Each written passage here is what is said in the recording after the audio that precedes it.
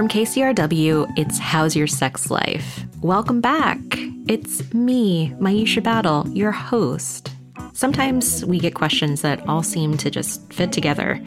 So for this episode, we're going to talk about one of the main elements when we think about sex, and that's orgasms. Who's coming, how, when, and what happens when the focus changes. And our first question comes from someone who just can't stop thinking about their ex. So, as you're listening, know that we use voice actors. That means everybody's kept anonymous. Hey, Maisha. How can I stop thinking about my ex to come? I'm so tired of only being able to come while thinking about my fucking ex. It's awful. So, something about me is that I have a roster of exes that I can call upon for sexual release, shall we say. And I'm fine with that. I do not think that it is terrible to think about an ex in order to achieve sexual pleasure. It's not them. It's the experience you shared with them. It is like your body having a memory of something that gave it its most supreme pleasure. And there are stand-ins for this. There are archetypes that we use. And so your ex might be this archetype of like this supreme lover that you had in your life. And it helps you to create a connection to sensation that then gets translated by your body to arousal and then orgasm. So you're thinking about your ex, yes, but you're not really thinking about your ex. That's the first piece that I want to talk about. Your ex is a stand-in for the pleasure that you received during whatever session you're fantasizing about, or the pleasure you received even with them, holding your hand or going to brunch with you, or moments of intimacy can also be these memories that get embedded in our bodies and are safe for us to go to. Now, you're really frustrated that this is happening, and unfortunately, that's keeping you in the loop of this memory, unfortunately. It's a little bit of a catch-22, but if you allow yourself to derive pleasure from this experience, it will fade over time. That it will fade over time regardless of whether or not you're holding on to it. But the more you're holding on to the thought that you don't like it, the harder it is for you to be able to let it go. So something that you can do as a practice is redirection during these times when you think about your ex. So say you're in a masturbation sesh, your ex pops into your head, you acknowledge them, you thank them for showing up because they're this memory of some sexual or erotic experience that you had that made you feel really good. So you're like, okay, cool, you're here. Awesome. I don't need you anymore. So we're going to replace you with, and then think of somebody else that either you're currently attracted to, or a more recent partner, or a fictional partner, whatever the case may be. You want to have a gentle relationship with this experience, not I don't want to be having this experience. Please make it stop. And then you can't make it stop. So then you're reliant on this image or experience or memory, and then you orgasm and then you feel bad about it. And listen, I've been there, but that's why I know that this process works. So my homework for this question asker is to try this, I would call it a mindful practice of masturbation and awareness of when their ex shows up. Try this once over the course of the next week and definitely let me know how it goes. Okay, moving on. It can be really hard to ask for what you want during sex, but communicating your needs and desires is so important, and it's something that I work with my clients on all the time. Our next listener is working on that. I understand that for the majority of women, orgasm does not occur during intercourse, but through the massaging of the clitoris. I have orgasms alone with a vibrator often, so I know that I'm capable. I'm working on how to communicate what feels good to my partner, though. I don't currently have one now. Is the most opportune time to explain what I like during sex or in discussions before? Also, I don't like it very much when my partners always ask, "Did you orgasm?" It really ticks me off. Like somehow I failed or he failed or what just happened was lame. I detest that question. Is it necessary? Can I request that this not be a point of our encounter? Yes. Yes, yes, yes, yes, yes. I love this question or set of questions because there's so much in there about you and what makes sex good for you. And I love when that's the focus of a question. So I am someone who believes that communication about sex should happen early and often. It can happen on a first date. If you plan to hook up with someone before you have sex with them, you might say, hey, like, I love a lot of clitoral stimulation, or I need a lot of clitoral stimulation.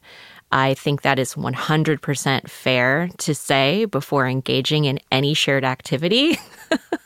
And I also think that it's fair to say that you would like to not have the focus be on your orgasm, you know? Saying something like, listen, I may or may not come. That's not why I'm here. I am here to have a fun time with you. If you come, great. I'm not going to, be keeping score here. This is not the point of this for me. And just letting people know that that's what you're here for. That's what you're available for. And that's the time, that's the way that you want to share your time with them. So I have had clients who have been really surprised by how it can transform their experience to say on the outset exactly what they want and what they need, especially when they've done the work like you have. So you know that for your body, clitoral stimulation is great. You know that for your body, you're able to achieve orgasm through that means. That's amazing. And essentially, when you give that person that information about yourself, you're helping them to create the best possible experience. So yes, definitely say this before you have sex. I think that's a fantastic time to open this conversation. The other thing that I think it does is it sets the tone that you are a person who wants to talk about sex very, very early in whatever the relationship is. If it's a long-term hookup thing, friends with benefits, etc., long-term partnership, this is something that's a priority to you and that you're open to. And you want to explore all the possibilities for pleasure within the experiences that you have with your partners. So kudos to you for doing the work of learning what it is that you like. And I want to send all the positive vibes towards you to, be brave and say the things that you want because you absolutely deserve them. We're going to take a quick break. When we come back, we'll be hearing from a couple who's been struggling with erectile dysfunction for over a decade. You guys, this is our first question about erectile dysfunction, but I guarantee you it will not be our last. If you've been listening and want to submit your own question, shoot us an email at sexlife@kcrw.org.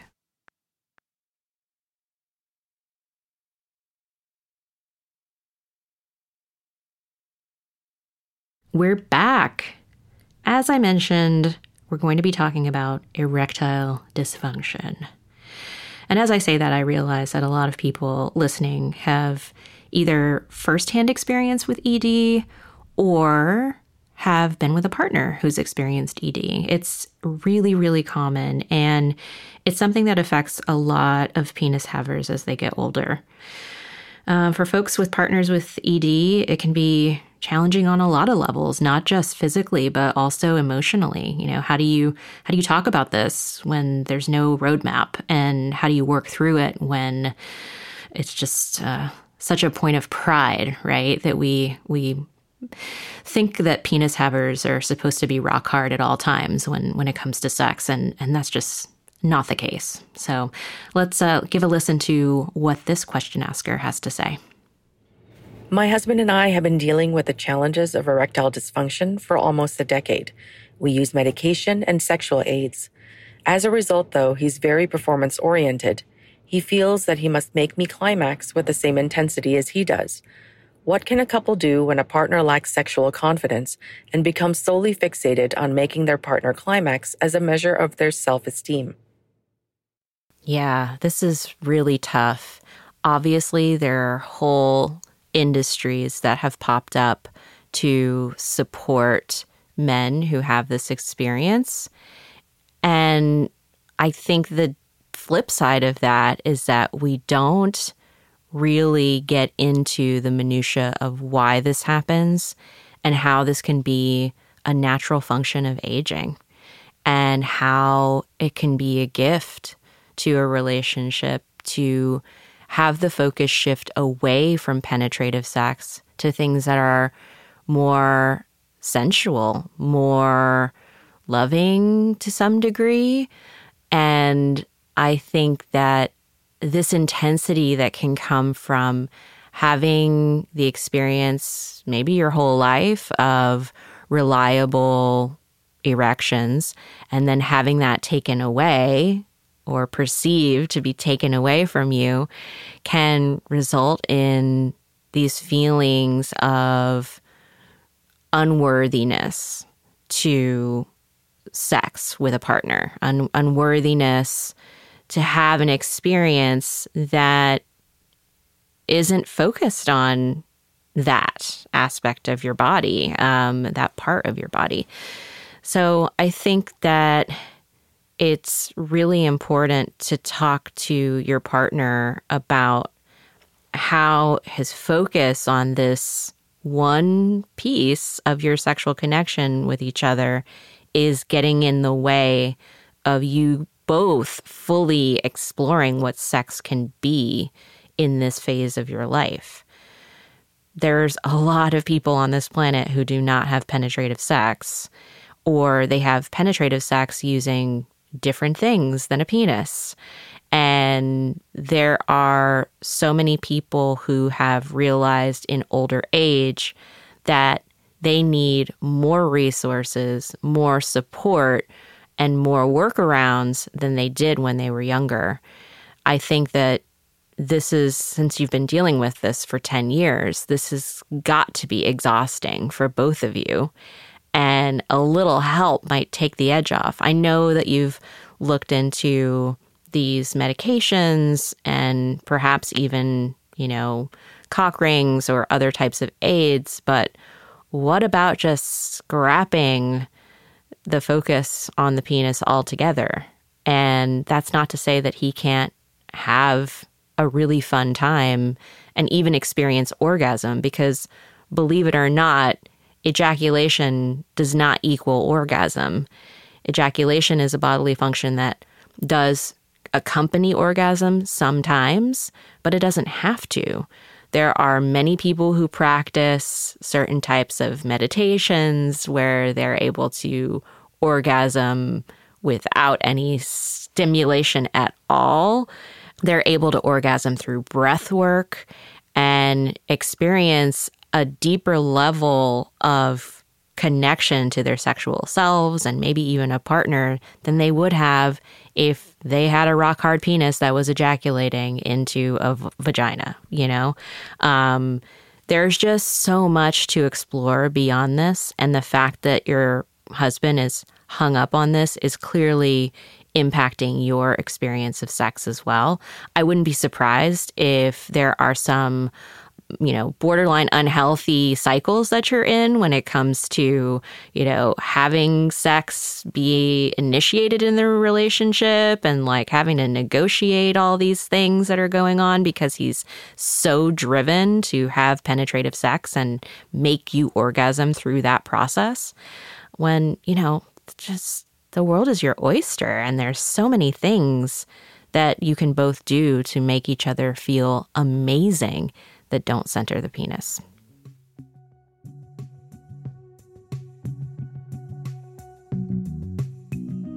as we're wrapping up, something that I want us all to think about is how sex can be constantly new to us all the time. New partners, new experiences because of life changes, life stages. I think we don't give enough credit to our hormones and how they impact our experience of sex. And boy, do those shift as you develop. And we just don't think about it. I mean, I think we have an image of like a horny teen, a kind of like sad parent with no libido. And then like our stereotype of older people is that they just don't have sex. But I hope as you're listening to the show, you hear that no, like as we get older, we can still have new experiences. We can still be new to ourselves and to our partners. And it can also help us take the pressure off of ourselves as we're connecting, whatever stage we're in life, to realize that each time you're meeting somebody new and having sex with them, that is a new experience. That is a new person, and you will be new with them. You will be new to them. You might have to explain certain things about yourself and your pleasure and your desire to them.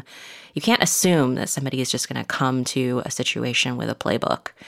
And I think that's actually what makes a lot of sex dissatisfying, is that we don't acknowledge how new it is and how special that time can be to just kind of be curious and open and allow ourselves to explore. And that's actually what sexual desire loves. It's a very curious energy. It's a very, like, if I had to categorize it, I guess it's kind of this young, like, energy. And sometimes I tell my clients that they really need to put on a more student mindset.